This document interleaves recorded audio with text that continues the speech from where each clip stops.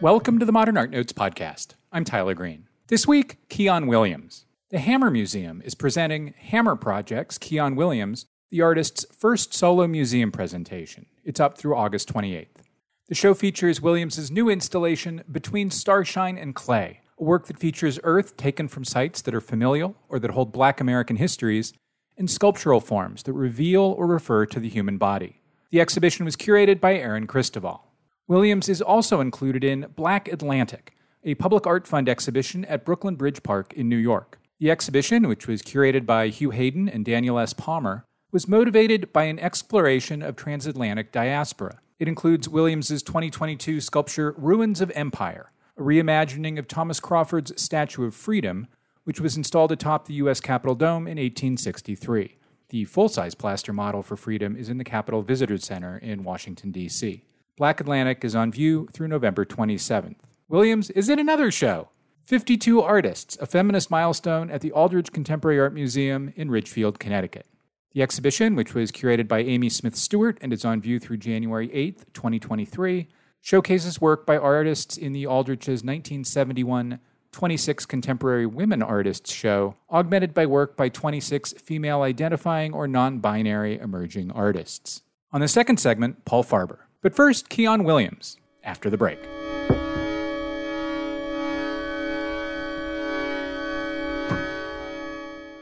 A Movement in Every Direction, Legacies of the Great Migration, is now on view at the Mississippi Museum of Art.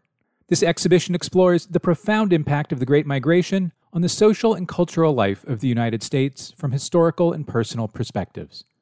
Co-organized with the Baltimore Museum of Art, the exhibition features newly commissioned works by 12 acclaimed Black artists working across a variety of media.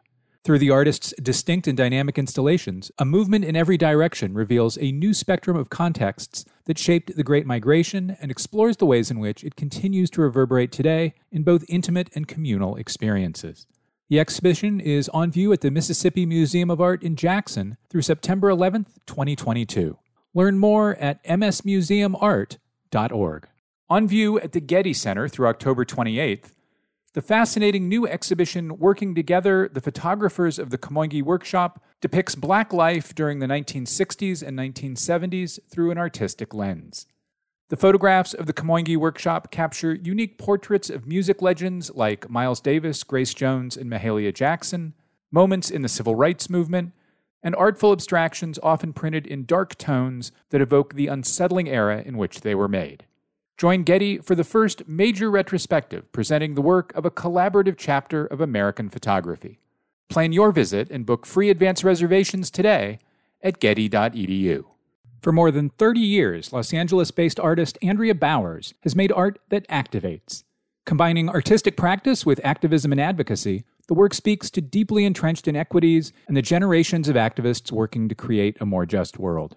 This summer, the Hammer Museum in Los Angeles presents the first museum retrospective surveying the entire scope and evolution of Bowers' production. Bringing together over 60 works and a trove of ephemera, the exhibition reflects Bowers' experimentation with a wide range of mediums and her impact as a chronicler of contemporary history. Andrea Bowers, on view at Hammer from June 19th to September 4th. Details at hammer.ucla.edu. Hammer Museum, free for good.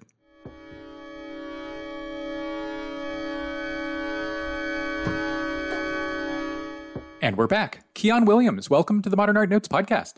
Thank you so much for having me. I'm thrilled to be here. The primary material within Between Starshine and Clay, which is the work at the Hammer, is dirt. So we'll talk more about where you source your dirt in a moment. But what brought you to, I guess, first, being interested in dirt? It sounds much more insulting when I say it out loud than when I typed it in my notes. What got you interested in dirt, and what brought you to using it as a material within your work? The first artwork in which I used earth as a primary material was entitled Unearthing. And it was a performance piece in which I sort of buried myself in a mound of earth and like waist high and appeared to be emerging or growing out of the soil, which I had sourced from an unrecognized burial ground of enslaved Africans in New York City that is in the Bowery area. not far, actually in the same kind of area where the new museum is located. And I didn't know it at the time, but what compelled me to both touch the earth, but also to work with earth site specifically was this idea that earth holds history, it holds memory. In particular, it holds memory and history that isn't or cannot be represented or remembered in traditional historical documents because of, historical erasure or various reasons. And so one reason I began to work consistently with Earth was because of this conceptual idea of it being an alternative archive for Black life, for queer life, again, the lives of people who are not represented in traditional historical documents. And so that's one kind of broad conceptual entry point. And then another entry point is what speaks to like my own family's sort of experience in the US. And so I was born in Newark, New Jersey. My grandmother migrated to New York and later New Jersey from North Carolina, where her and her family were sharecroppers.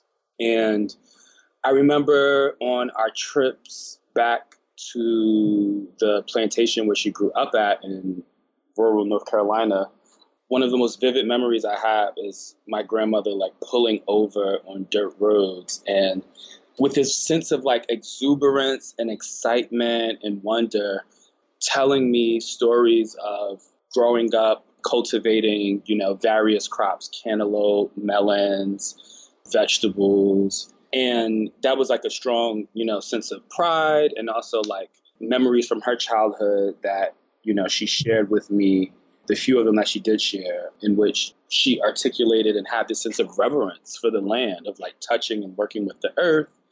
And, that sense of reverence for the land, I also witnessed in, her gardening practice. She always maintained and continues to maintain, despite having lived in really big urban metropolitan cities, she always maintains a garden that has various kinds of like vegetables, arugula, kale. She's growing tomatoes right now. And so she really inspired in me this sense of reverence and like working the land and growing one's own food and cultivating this like relationship and a sense of self that like observes, is in tune with like the natural world and the seasons. But that transcendent and exuberant sort of experience or relationship is also deeply tethered to the sort of historical and systemic violence that has shaped American life, and in particular, Black American life, and that is the history of sharecropping and chattel slavery. And so one of the reasons why my grandmother and her family left North Carolina was to escape the very brutal and impoverished system of sharecropping. And so there too is this deep history of both trauma and transcendence that I believe Black people have with, or that Americans have with, the land we inhabit. And those sort of complicated and varied sort of entry points are what continue to like compel me to return to earth and dirt as material, as metaphor, as sites of inquiry, as places through which to experiment, and, as questions about the sort of foundational origin stories of America. Is it important to you where you get dirt from, and does that vary from project to project?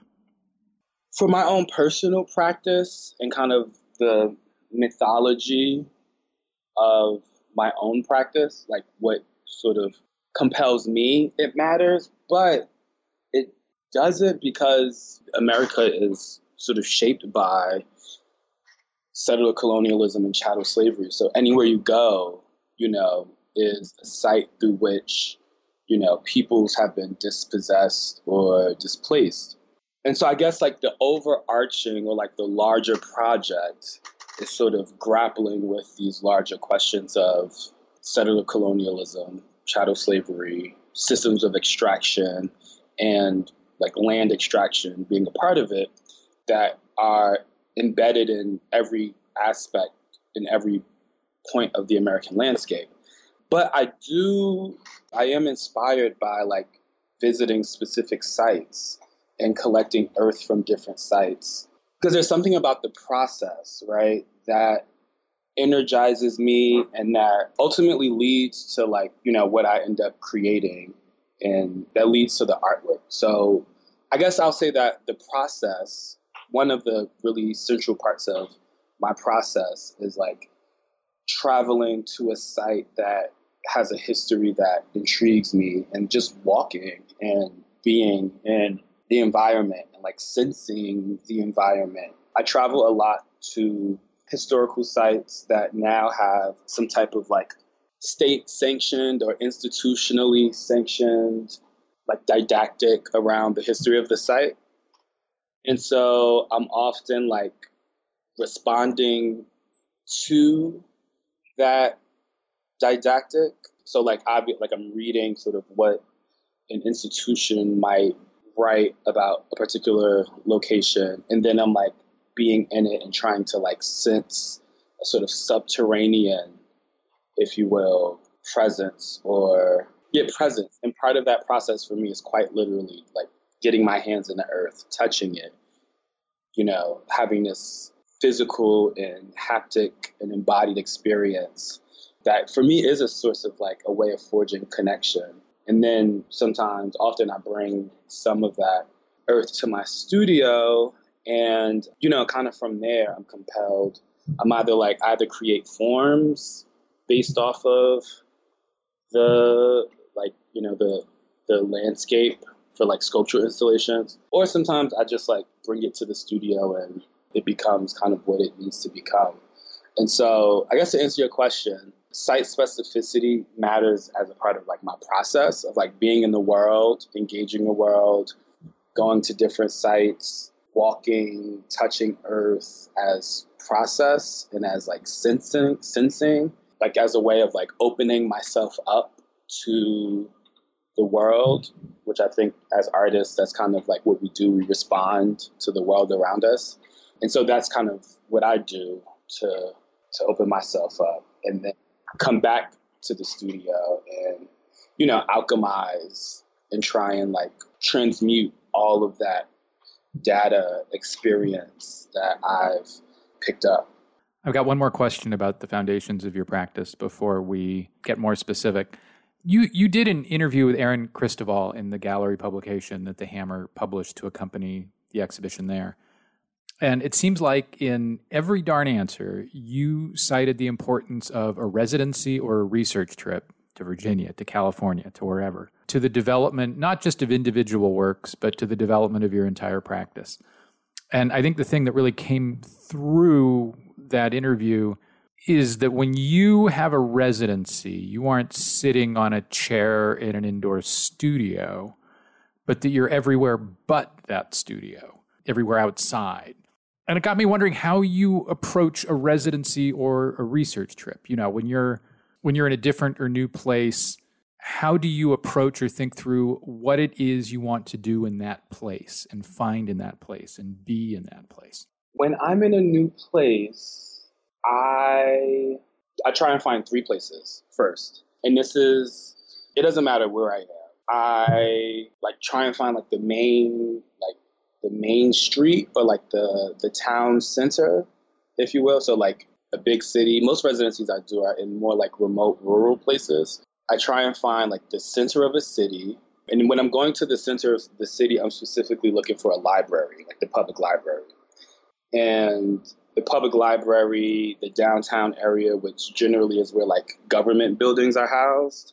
And I'm interested in those places in particular, libraries, government buildings, post offices and city or state or federal buildings, because the architecture of those places kind of reveal something about, like, they communicate something about the city, its history, and libraries in particular, because I get kind of like a cross section of like the composition of who lives in the city. And that is useful because I'm often always interested in questions of like diaspora, displacement, belonging, and libraries or places that people who live and inhabit a city frequent, like libraries or post offices, give me that sense of like, oh, this is who lives here.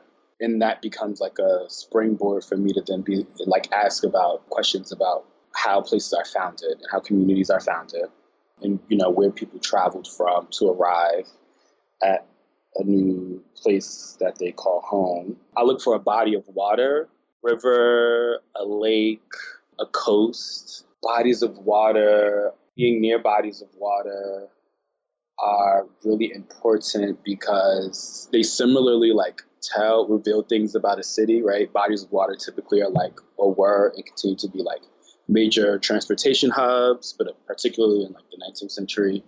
And bodies of water and where they meet the land are like these fascinating zones for me, like that kind of contact point. In the interview that I did with Aaron, I shared that like it was through watching the Pacific Ocean just crash against the coast and carve out these large sort of stone islands is what compelled me to like begin wanting to give shape to Earth. And so I guess I look at like that contact zone where Earth and land meet, be it at a river, a lake, or a coast, for movement, for like forms, for like how shapes are made, but like in kind of like a over geological time. And so government buildings, bodies of water, in the bar. Priorities. Yeah. I relate to the knowledge that being physically out and about at a site in a manner that is mindfully investigative rather than sightseeing is a kind of labor. I mean, you're trying to think of everything you know about a site. You're trying to bring to a site knowledge you have from other places or other sources. Yeah, the bar is important. So in a lot of your work, especially between Starshine and Clay, the work at the Hammer, and in other works like Sentient Ruins, heads are important, faces are important, but they are often dwarfed by the rest of the sculpture in that the heads seem smaller than they would be, at human scale in regards to the rest of the work. And they're really dwarfed by the entirety of an installation. What work do you think of those heads as doing within your work, especially, I guess, in the work at the Hammer? Heads in my sculptures and sculpture installations are often the only or most recognizable figurative element in the works.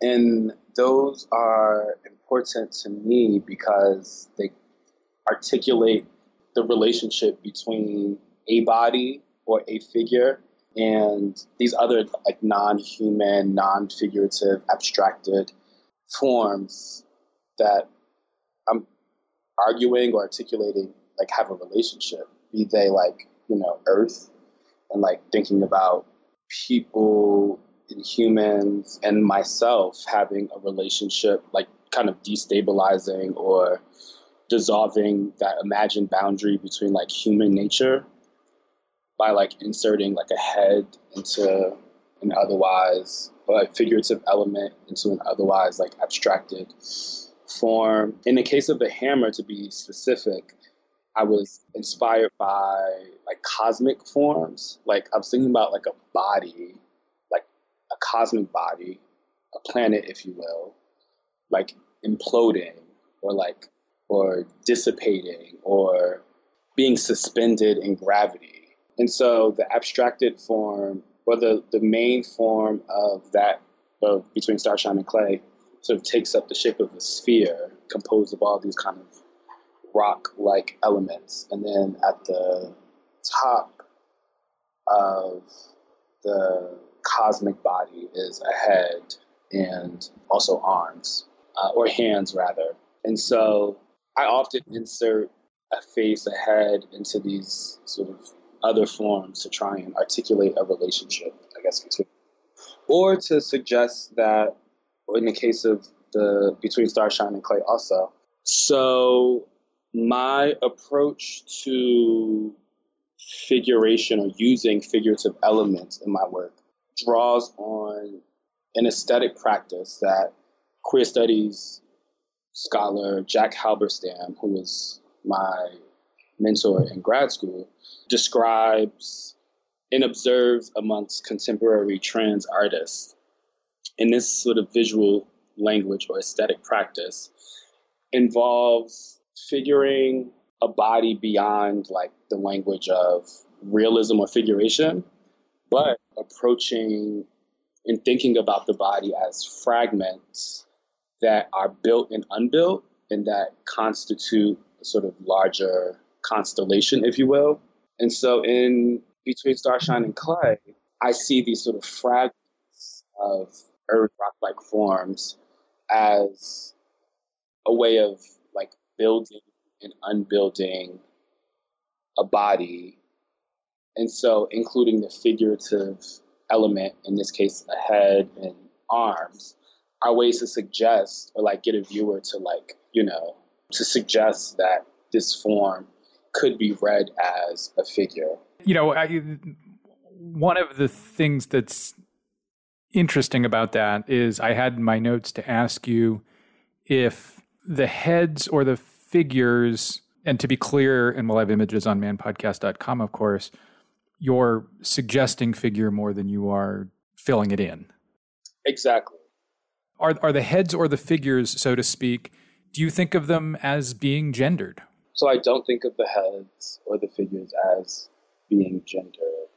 And part of my approach to like including figurative elements is specifically like excluding parts of the body through which we read or embed, through which gender is like embedded. So like genitalia, breasts, like those, the sort of body parts that we encode and read gender on don't show up in my work. So I do not think of the figures that I make or the sculptures that I make as gendered, or the heads as being gendered.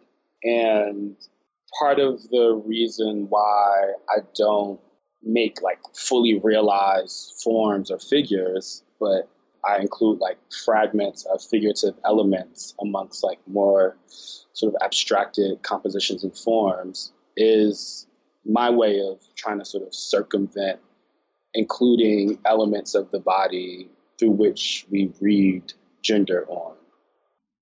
The other major work you have on view right now in the United States is a work called Ruins of Empire. It's on view in Brooklyn Bridge Park as part of a public art fund exhibition for people who don't live in New York or who live outside the U.S.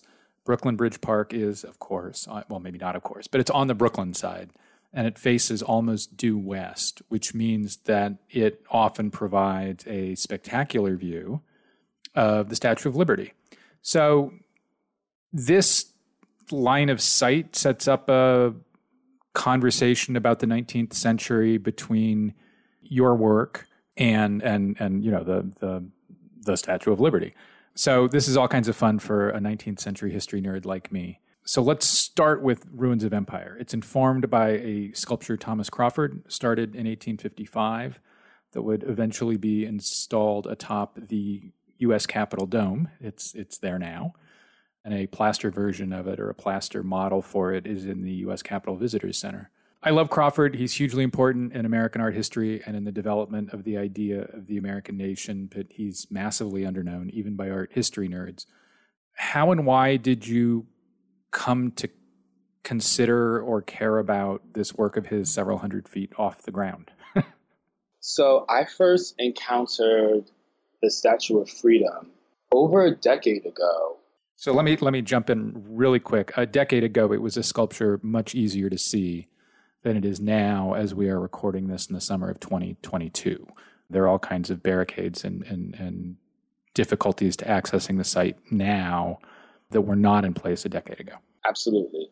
When I was in high school, I was a page for the House of Representatives. Oh my gosh. And so I spent 6 months of my junior year in high school in Washington, D.C., essentially as like a internal mail delivery system for Congress people. But I had this really intimate experience in the U.S. Capitol building. I worked there every day. I spent so many hours, in the halls of the building. But as a page, one of my jobs was to raise and lower the flag above the Capitol building at the beginning and at the end of each congressional session. And that put me both in like physical proximity to a lot of the sort of symbols of American democracy, including the Statue of Freedom. So I recall being a teenager and both going on a tour of the Capitol building and going up to that highest rotunda and, having my first kind of close up look at the statue, and then also having a view of it as I was raising and lowering the flag. And that was my first close encounter with Statue of Freedom. But it wasn't until years later that I would revisit those experiences in order to reflect on both my relationship to American nationalism, but also more broadly in my creative practice as I was unearthing and engaging some of the foundational myths around which the country is built. The Statue of Freedom became such a potent and rich symbol to work with and to engage. Part of what compelled me to the Statue of Freedom as a symbol to appropriate and work with is the kind of subterranean, the counter story that is around, that surrounds how the statue is built. So Thomas Crawford, is the artist who designed and, is attributed to making the sculpture, but there were many enslaved laborers involved in the fabrication of the sculpture. One of them being an artisan named Philip Reed. Philip Reed was a really skilled artisan and sculptor. I believe that Reed was enslaved by the sculptor whose foundry casted the Statue of Freedom, but the idea that the Statue of Freedom was fabricated in part using enslaved labor, for me, underlies some of the inherent, contradictions of how freedom is thought of and was constructed within the American project. And one of the sort of underlying I think, notions that I'm always returning to and unearthing and getting at. And so those were all the reasons why freedom fascinated me as a symbol of American democracy. One of the things about your ruins of empire that stands out to me is, it's 10 or 11 feet tall, and you have, your sculpture kind of ends. It's not full length like the Crawford on the top of the U.S. Capitol. It kind of cuts off where the figure's, maybe a little bit above where the figure's waist would be. And one of the effects of that is that you, at least to my reading of it, which admittedly is via JPEG, is that you kind of deny the figure the gender that Crawford gave his. Was that intentional, or am I reading in something that isn't there? No, absolutely. That's a reading that hasn't come up often in my public conversations around the work. So I'm very excited to think about this. I don't necessarily will land at or arrive at a sort of conclusion, but I think that is part of the ruination of like my translation of the work is ruining the gender of the work. But interestingly enough, when I was sculpting and modeling the piece, one area that I continued to return to around how should I shape it was the breast of the sculpture. And I ultimately de-emphasized the shape of the bust. So it's not like a one-to-one recreation of the actual sculpture. But part of that was from a conversation that I was having with a colleague and a friend, was that that my choice in doing that and rendering the bust in a certain way was to kind of stage an intervention on the gender of the final, my version of the statue. One of the reasons I thought of it is because of the proximity of Frederick Auguste Bartholdi's Statue of Liberty, which I mentioned can be seen from Brooklyn Bridge Park. Were you interested in a potential art historical or other relationship between the two allegorical, originally female figures? Absolutely. I specifically cited the project because I wanted that conversation between the both statues, monuments, to be present, or that was an important part of the project. And I specifically, when I conceived of the project and was invited to the exhibition, I chose to do this specific project, which, was kind of in a list of many projects that I sort of am working on and plan to realize, but specifically because it would have and be in conversation with the Statue of Liberty. And for me, part of it is also, thinking about engaging in a conversation about public art and monumentalism, which continues to be, a really fervent conversation within the U.S. But from the vantage point of the park, when you look at my kind of earthen, sunken statue, and then in a sight line, immediately you see, the kind of figure of the sort of copper, patinaed, monumental Statue of Liberty in the distance. Through that sort of relationship, you see what emerges in my translation. And for me, what is important that comes through in that translation is one that, ruins of empires on the ground in close proximity to the public. So people really can get close to it in ways that, you can't get to the Statue of Liberty, the Statue of Freedom on top of the Capitol building, or even the Statue of Liberty, because it's just kind of so towering and on a really high pedestal. You can go inside of it, but you can't be next to it, if that makes sense. Or It totally. I remember the experience from years ago, and that's exactly how I remember it. So I think that makes total sense. Again, yeah, the placement and the relationship within the sightline of the Statue of Liberty was really important to me because it really sort of articulates how I'm engaging with sort of tradition of, monumentalism within the United States. There are a bunch of things that come to mind as a history nerd that I want to try and tie up in a couple sentences here. The painted terracotta and tin model for Bartholdi's Statue of Liberty used to be in the collection of the U.S. Capitol.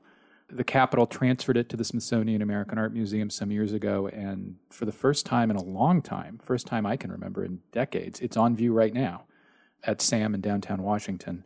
You mentioned a moment ago the role of enslaved labor in forging Crawford's statue, his sculpture. I wanted to also note that enslaved labor helped build the Capitol itself, including quarrying the stone used for its floors, its walls, for the columns in the front and at the back of the Capitol. Enslaved people also sawed wood used in the building of the structure, and almost certainly enslaved labor was involved in brick making and laying in the Capitol, and probably carpentry too. One of the reasons all that interests me, other than the obvious, I suppose, is that I wrote a little bit once upon a time about one of California's first U.S. senators, a guy named David Broderick, who's the son of Irish immigrants. And his father was one of the masons who built the steps leading up to the Capitol. Because of the way whiteness was constructed in the 19th century, there were pathways for David Broderick's father to achieve citizenship that were denied the black laborers who were every bit as involved in the construction of the Capitol. And so when I see the plaster model or the piece atop the Capitol dome, the Crawford atop the dome, or your work, or think of them in relation to each other, that all comes kind of rushing forward. You mentioned a few minutes ago that you worked in the Capitol. We've had a whole lot of artists on this show over the years, and I don't think I've ever heard one of them have that experience.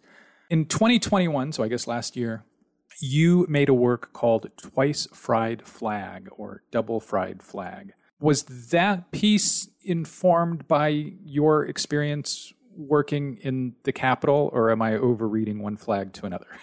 Oh, absolutely. The flags that I use in that work were previously flown over the Capitol building, and the whole reason how I knew how to obtain flags that were flown over the Capitol building previously is that when I worked for the House of Representatives, one of my jobs would be to deliver these previously flown flags to the offices of Congresspeople who would then ship them out to constituents who purchased them as memorabilia. And so there's absolutely a connection.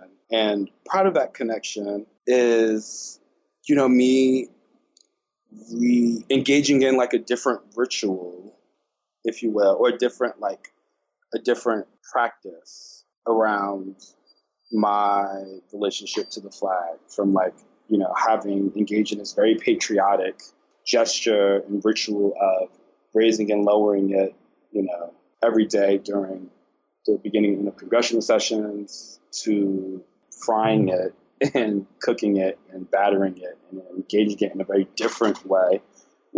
A gesture that I approach with both kind of humor, but also this kind of subversive approach as a way to articulate a different relationship to, nationalism. Two more things. I also wanted to talk about a work of yours called Reaching Towards Warmer Suns, which is a work you installed in Richmond, Virginia, along the James River, which runs through more or less downtown Richmond. And it's a site that was a colonial-era slave dock of major historical import, and not only of major historical import to Virginia, but to Massachusetts too. And that's a work that involves dirt and nature in ways that we've talked about already, but it's also a work that engages time and the passage of time, maybe in a way that's different than some of your more recent work. And I wonder if including within your work the action of time, whether that's important to you and whether the importance of the action of time has changed or is changing within your practice. Time is so significant. I think about time in my work, but what I try and articulate is time is just really collapsed. That history isn't linear or always progressivist, but that, the past is always sort of animated in the present, gesturing towards the future. I think that past, present, future are always collapsed in a lot of my work, which is why, the idea of a ruin is really exciting for me, because it exists at that kind of paradox where it speaks to or is an object that remembers a past that has since gone and no longer exists in the present, but it also has this kind of element of futurity to it, as in it's becoming something else, and it's still actively ongoing or engaged in processes of transformation. And so, I think about time a lot, and I specifically think about, again, I'm the work is always thinking about taking and unearthing and excavating the past that informs the present as a way to like gesture towards or cultivate, an otherwise reality. So be that like a future, or like using the past and the present to forge an otherwise future. The last thing I wanted to ask is not something that had been in my notes originally, just to kind of peel back the curtain a bit. Kiyan and I were scheduled to talk many weeks ago, and events got in the way. And in that interceding time, I've been doing research at a number of state capitals around the country, Virginia, Massachusetts, a few others. And one of the things that's really struck out to me about the art programs, the commemoration programs, sometimes that's architectural, sometimes that's artistic, sometimes that's decorative, of places like the Virginia and Massachusetts state houses, is that they are sites of acute erasure. They are sites that completely fail to acknowledge Black labor and the Black experience within the construction of the state or the American nation. And as I got to thinking about your work after having these really intense experience in those state capitals, I got to thinking about how in almost every project you manifest, the Black role in the construction, the physical construction of the American nation is present. Do you think of that as being a core interest of your work, as something you're trying to bring forward, or is it simply coincident given that you are very good at taking on national sites such as in Richmond, such as in Washington, D.C., such as New York Harbor? I think it's both. I do think that part of my approach to art making is trying to stage certain types of interventions through the artworks that I'm creating. Sometimes I'm intervening on things like, historical erasure. And I think that art is uniquely able to do that in ways that other forms of cultural production, or to do that in tandem with other forms of cultural production.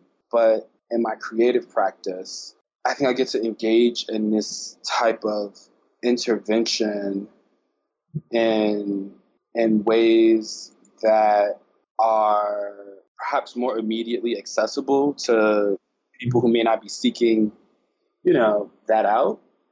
In the case of making public artworks. And I also think that it allows me to cultivate a visual language through my relationships with materials, through the forms that I'm creating, that open up that conversation in different ways. But I do think those are some core ideas that undergird my recent body of work. But I guess the addendum to the last question is that I don't think of the practice as commemorative in the ways that a monument is, a monument to a person or place is.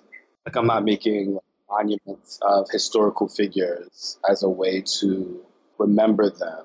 But I think that I am interested in staging public intervention at sites to create a different kind of experience with the landscape and with an audience than what might exist and would be articulated through traditional means of commemoration, or which sometimes tend to be overly progressivist and are built to reinscribe the power of the state. Kiyan Williams, thanks so much. Thank you for having me. Such a joy.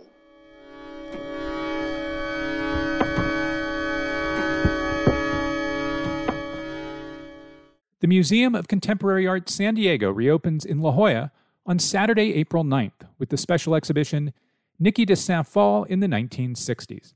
The exhibition explores a transformative 10-year period in Saint-Phalle's work when she embarked on two of her most significant series, the Tears, or shooting paintings, and the exuberant sculptures of women she called nanas.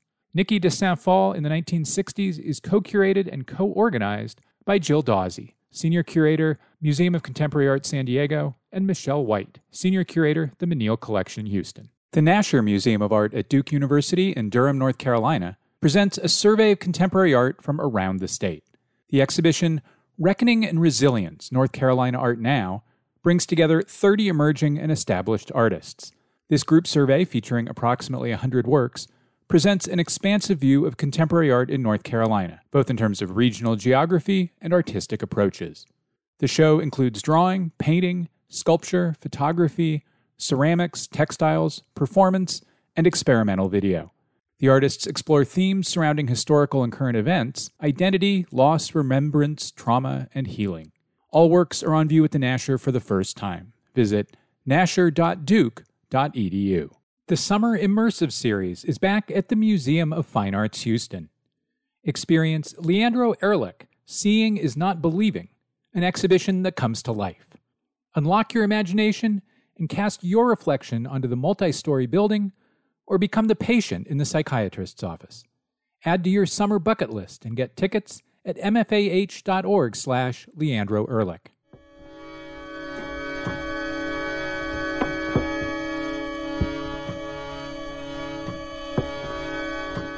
Welcome back. Next up, my October 2021 conversation with Monument Lab Director Paul M. Farber. We talk about Monument Lab's National Monument Audit, which Farber co-directed with Lori Allen and Sue Mobley. In addition to the project website, there's a link on manpodcast.com, Monument Lab offers a free PDF of the audit. This week, Monument Lab's Future Memory podcast returned. See manpodcast.com for information on the program and for a link that takes you to a subscription page. Paul Farber, welcome back to the Modern Art Notes podcast. It's great to be here again with you. Because conventional monuments are often viewed as one-offs, solitary symbols in a single location, it can be difficult to consider them as a set of linked symbols, linked sites, and stories that exist across jurisdictions. So when in a survey like this, you consider monuments across a nation, what particularly stands out? Well, I think first, just to say, the goal of this audit, which was produced by Monument Lab and in partnership with the Andrew W. Mellon Foundation, was to get a sense of the overarching themes, to look at how across generations our monument landscape has come to its current status and condition. One of the biggest hurdles that we had, I think, is a common misconception that there is some central government agency in charge of all of our monuments, or at least some list that would give us all the information that we would need. And that would include the names of monuments, the dates they were installed, to whom and to what they're dedicated. And, that's the opposite of the truth of what we encountered, which is that monuments, as we understand them, despite their centrality in our cultural consciousness and our cities and towns and in physical ways, they're elusive. There isn't a common definition of monument. So for the purposes of our audit, which was meant to be overarching and also timely, we went to look at existing data sources from federal, state, local, tribal, and publicly assembled sources. And with our research team, build algorithms and a rigorous process from those other data sets that were gathering historic properties that include conventional monuments, but aren't primarily or even exclusively listing them, to pull from there an understanding of the monument landscape. And once we're able to do that, of course, our findings included things that we've heard anecdotally, if not systemically, from artists and activists over the years. But with this study set of nearly 50,000 conventional monuments pulled from the data sources we use from our audit, you actually are able to see some deeper understandings and the ways that monuments connect or disconnect from history and the politics of today. What were the trends or findings that stood out most to you? So our key findings were monuments have always changed. The monument landscape is overwhelmingly white and male. The most common features of American monuments reflect war and conquest. And the story of the United States, as told by our current monuments, misrepresents our history. I think when we started this work, we really wanted to be able to gather a study set and ask questions of it.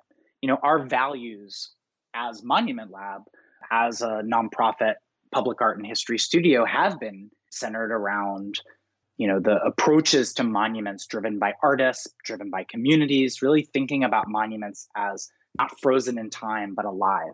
But also one of our values is asking questions. And so for us, what was really important was to be able to have a study set and query it as much as possible. And once we did that, what really stood out to us were the kinds of connections that can be made with data, and also the gaps in data that have made reckoning with our monument landscape so difficult, because we're talking about something that we're acutely feeling in present, but that has been building for generations, building in hyper-local ways and in national and transnational ones as well. I think one of the things that really, for me, really was eye-opening, and I know for our team felt similar things, is this last point, the idea that our monuments have misrepresented our history. I think for a long time we've known that monuments tell a slice of the story of a place. But when we queried in our study set the nearly 6,000 mentions of the Civil War in monument records, so that could include the title of the monument, that it could include metadata, sometimes information in the plaque. Of those 6,000, 1% mentions slavery. And that's just a mention of slavery. That's not necessarily telling us whether that account is full or true, or we're hearing the voices of formerly enslaved people and Black Civil War soldiers fighting for the Union and self-emancipating themselves. That's just a mention. When we look at the study set, we see that 15% of pioneer monuments, those that mention pioneer, even have a reference to Native American, Indigenous, or Indian. And that is not including pejorative terms. And that, of course, is not the full accounting of the story, because we also know that over half of those monuments were dedicated after 1930, which is coinciding with Hollywood pop culturalization of the so-called Wild West and the frontier, and after armed conflict and land dispossession of many indigenous communities. And you start to see that, on one hand, we have, of course, places where monuments, where we have conventional monuments that are giving us a glimpse into history, but we also get a sense of the distortions, so that, of course, it can be profound when a single monument is added or taken away that responds to harm. You can see that can be catalyzing for a community. But we also have to think about this large-scale storytelling that intersects with so many other spheres of our society, in education, in politics, in other kind of resourcing. And you realize that the work is timely and generational to respond. One of Monuments Lab's findings, as you mentioned a moment ago, is that the monument landscape is overwhelmingly white. One of the things I thought of as I looked down your list of the top 50 individuals represented in the monument landscape is that the monument landscape surely contributed to the construction and expansion of whiteness in the United States, of who gets the full benefits of citizenship. I think the list shows new national groups being welcomed into full American citizenship by coming to be understood as white. So I'm thinking of Christopher Columbus, who's number 3 on your list with 100 and, this is where I put my glasses on, 149? Is that a 9? Monuments. St. Francis of Assisi, Pulaski, Thaddeus Kosciuszko was kind of the, I don't know if founder is the right word, but the guy who helped form key units during the American Revolution. Robert Burns, the poet. Did you, in doing this audit, think about how monuments such as these would have worked on the nation and still work on the nation, or is that beyond the scope of this part of the project? I really appreciate your line of thinking here, and this was something that jumped out to us from the beginning. And something I just want to say about the top 50 list, in part why it exists in this audit. This is, to be clear, the audit is not a tally of everything that could be considered a monument in this country. It is indexing records that exist from 42 data sources run through a rigorous process from our research team. I want to give a big shout out to co-directors Sue Mobley and Lori Allen, our lead data artist Brian Fu, and the team of researchers whose credits are in the audit and just really made it possible to do this work. When we were gathering our data sources, of course, we're asking questions today about race and gender. We were looking to understand what appeared like an overwhelming whiteness, maleness, straightness, kind of elite status of many of the monuments. And when we have gathered together in the study set, that's ostensibly what we found. But I think one thing to note is that in the past, the kinds of questions that may have been important to previous generations of people who were keeping monument records didn't always reflect these same lines of inquiry. For example, of the 42 data sources that we gathered, 6 of them only even considered race or gender. And that just means that there was a place where there's some accounting for those demographics. But even in those 6 data sources, when given the option, those previous researchers generally left that information and that metadata blank. To really think about this from both a past and present lens, it's difficult on one hand to attribute categories post haste, but incredibly important to understand how power is constructed and how these figures have been put out across the landscape in repetition throughout the country. So what we ended up doing was cross-referencing as much data as we could, streamlining data sources, and also bringing in biographical sources in order to be able to make statements about the monument landscape, focusing on the top 50 so that we could, from our study, our account, hone in on a group of people to give us insights about that. Again, not just the one-offs, but the way that particular figures are repeated across the landscape. And when we did that, it was profound to see. It was profound to see that of the top 50, 44 would be considered white men today. That of that 44, 50% were enslavers. And just to look at a list where there were 4 Confederate serving figures and 3 Black Americans, you do get a sense of the story that activists and artists and educators have been drawing attention to for the last few years, if not for a generation or more. And, on top of that, I think the point that you make is important that, in our data, what groups that we would now think of as white, ethnic groups that have gained status with white privilege, do have a myriad number of ways that they've been described specifically from their context outside of the United States and sometimes within. Also in the framework of settler colonialism, which is deeply a part of the monument landscape as well. When you zoom out and look at the trends across this, you do get a sense that, that we have major gaps in our monument landscape. You mentioned a couple stats there, so I'll interject 2 of my favorite stats. One is that 9 of the top 50 monumented Americans were involved in the forced dispossession of Native Americans or in governmental failures to fulfill treated obligations to Native people. Real quick, the list is Abraham Lincoln, Thomas Jefferson, Jefferson Davis, Andrew Jackson, John Marshall, Daniel Boone, John Logan, and George Rogers Clark. And my other favorite stat, and this one's yours, this one I lifted right from from the audit, is that within your study set, this is going to sound like a joke, it's totally not, there are more recorded monuments depicting mermaids, 22, than there are monuments to U.S. Congresswomen, just 2, one to Barbara Jordan of Texas and one monument celebrating Millicent Fenwick of New Jersey. The more time I spent looking at the list of people, the more time I spent realizing that a number of these monuments I could personally recall in my mind's eye. So you define a monument as, quote, a statement of power and presence in public, a definition that could also work pretty well for, say, painted portraits or portrait sculpture.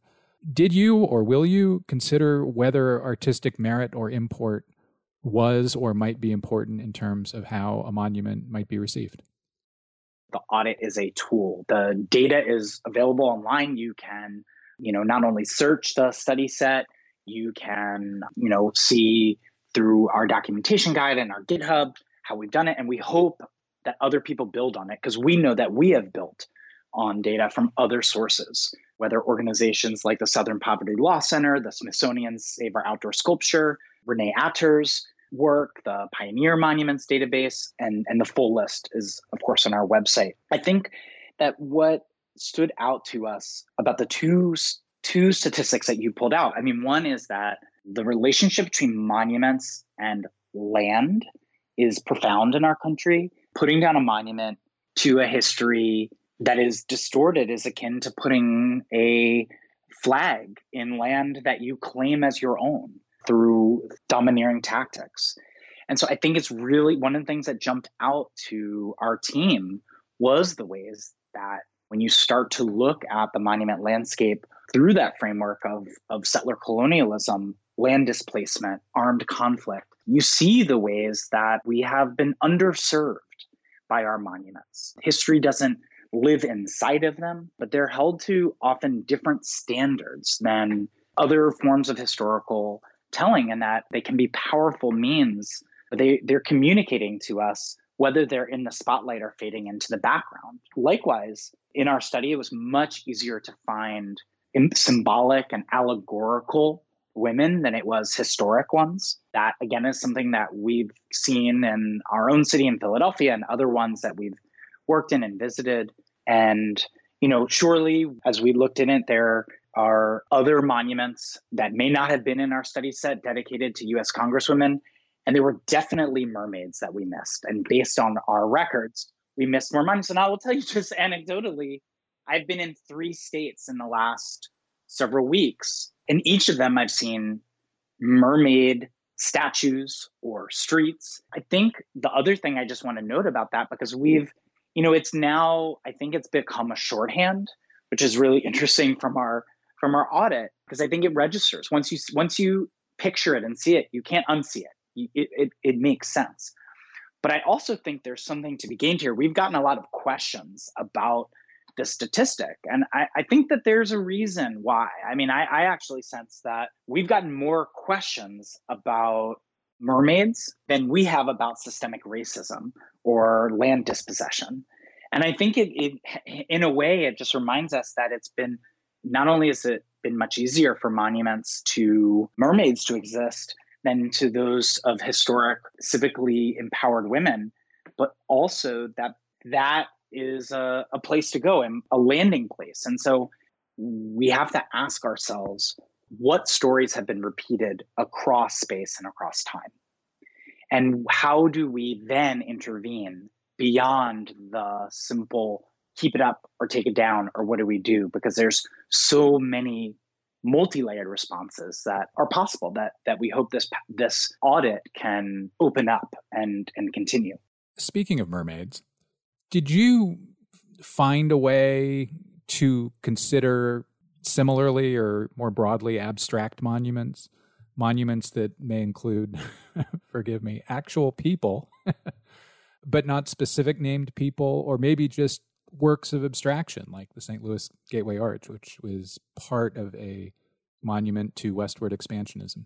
Yes, this was a question that we had, because not all monuments are figural. I think that's the kind of quickest shorthand, but truly across our country, there are many other monumental forms. One of the challenges that any audit of the monument landscape will have is, how do you parse out, even in a single structure, the features? Like, for example, if you're looking at a fountain that has 12 statues, has a plaque, has something brass inlaid, maybe a marker, like, is that multiple sites or is that one? Do you treat it from the point of view of the person who's dedicated it, or do you treat it from the point of view of the people who are stewarding it? Sometimes there are multiple jurisdictions that might even govern over one civic site. So from what we did though was tried to gather from existing data both how local stewards and record keepers indicated their own sites, and also we ran our algorithm to be able to account for that. So for example, you can see this on our study set. There were over 12,000 of the nearly 50,000 are considered statue, 9,000 considered sculpture, over 4,000 considered bust. But we also have 490 bells, 337 obelisks, 305 arches, and there's a number of other categories here. And I do want to say the largest category is uncategorized. So abstract monuments, symbolic structures do fit in here. And again, this is a study set. So this will not include every single thing that we may consider a monument or is not a monument, but it really was from the records that existed. There's more to say and of course explore about the most, for us, one of the interesting lines is that what about things that may have not been stewarded or dedicated or cared for as official monuments, but are treated like them nonetheless in local communities? And that is something that we've tried to gesture to in a accompanying essay series on our website called The Changing Monument Landscape, where we've had essays from people like Mural Arts Philadelphia, LGBT Historic Sites New York, the George Floyd Street Art Database, and several others. That's for us something that we're eager to see how other people will continue to map as well. You all define monument as, quote, a statement of power and presence in public, which is a definition that seems to me could also work for painted portraits or portrait sculpture in, non-outdoors contexts, if you will. Did you consider whether artistic merit or artistic import was or might be important in terms of how a monument might be received or cared for? So our definition for Monument Lab of a monument is a statement of power and presence in public. And that's a definition that we've come up with over the course of the last decade in conversation with tens of thousands of people in projects around the country. And part of the reason that we came up with that, and this is something that the audit affirmed, is that there is no central definition of a monument. Sometimes when we say monument, of course, we're thinking about statues and sculptures installed on high with bronze and marble. But the word monument also tracks ecological landscapes and historic sites and the projections and poetry and sometimes protests, even the term unintentional monument. There are places where a closed school or factory may actually be serving a purpose beyond its original intent. And so that definition has allowed us to explore with our collaborators, with artists, with educators, the new emergent landscape of memory in our country. But for the purposes of this data project, which we needed to put a definition into a computer, into a data system, it doesn't cut it. And so what we did was, first of all, develop the multiple algorithms. And our team I saw a video of the algorithm. It's like a 40 plus second fast track. It's like you're reading it, almost like text in the Matrix or a hacker movie. And you're seeing all of the different rules that go through. And so for the purposes of the audit, what we were looking for were statues or monoliths installed with the authority of a municipality or an institution. And I think just to be clear, we recognize that on one hand, that's not how we broadly think of monuments, inclusive of portraiture, inclusive of architecture. But for the purposes of this study, we wanted to say something about those objects that we conventionally call monuments that have the aura of permanence. They are not permanent. They require maintenance money and mindsets to keep them up. But it was for the purpose of the study. And the hope is that others will follow suit. And, even one of our collaborators at MIT's Data Plus Feminism Lab, which wrote a really powerful essay for that Changing Monument Landscape series, have been really interested in street names, for example. And so I think that, our hope is that people will connect this with other adjacent projects so that you start to see how the memorial landscape doesn't just involve bronze, marble, stone, but is also in cahoots with other forms of recognition and esteem. I'm particularly interested in that one, as I've argued in book form that to a significant extent, the preservation of Yosemite and the invention of the national park happened as a monument and indeed as a memorial to Thomas Starr King. As we wrap up, what is next for Monument Lab, either in terms of the next stage of its broad project or specifically for this data set? So we just launched the audit in partnership with Mellon, and we want it to be utilized as a tool. We went through a series of data workshops, an educators roundtable. There's an educator's guide on our website, and we're really interested in how people will use this data, build on it. And I have to say, every time we've had a public event, I'm hearing from folks who are working locally, sometimes even working on a state or federal level, and they're eager to be able to hop in. And I think there's a lot of work coalitionally that can happen when we start to think together in these ways. In a way, fascinating and meaningful thing that we've seen so far is that a state legislator in Pennsylvania, Representative Chris Rabb, just proposed legislation removing Columbus Day as a holiday and replacing it with Election Day. And in his proposed legislation, he cites the National Monument Audit. And for us, that's incredible impact.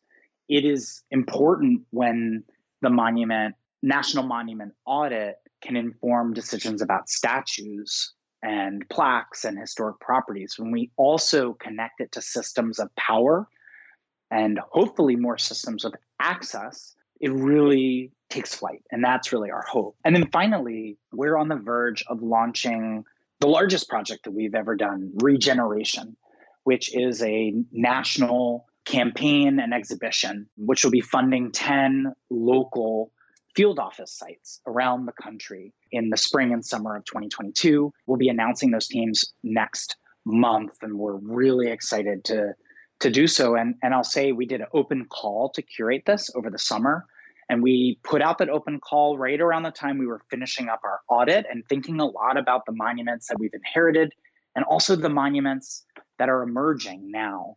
And that open call received over 200 applications from every U.S. state, nearly every territory, from cross-border collectives, from tribal communities. We're really thrilled and energized to have the next stage of Monument Lab's work be really working in tandem and in coalition in regions around the country so that we understand from and learn from local memory keepers, where knowledge and wisdom sits with them and their communities, while also building strategy, tactic, momentum across the country as well and beyond. I love it. I hope historians dig in to build from the data understandings of how America's history has been presented and indeed how the idea of the American nation has been formed. Paul Farber, thanks so much. Thank you, Tyler. That's all for this week's show. The Modern Art Notes podcast is edited by Wilson Butterworth. Special thanks to Steve Roden, who created the sound for the program. The Modern Art Notes podcast is released under a Creative Commons license. Please visit Modern Art Notes for more information. Thanks for listening.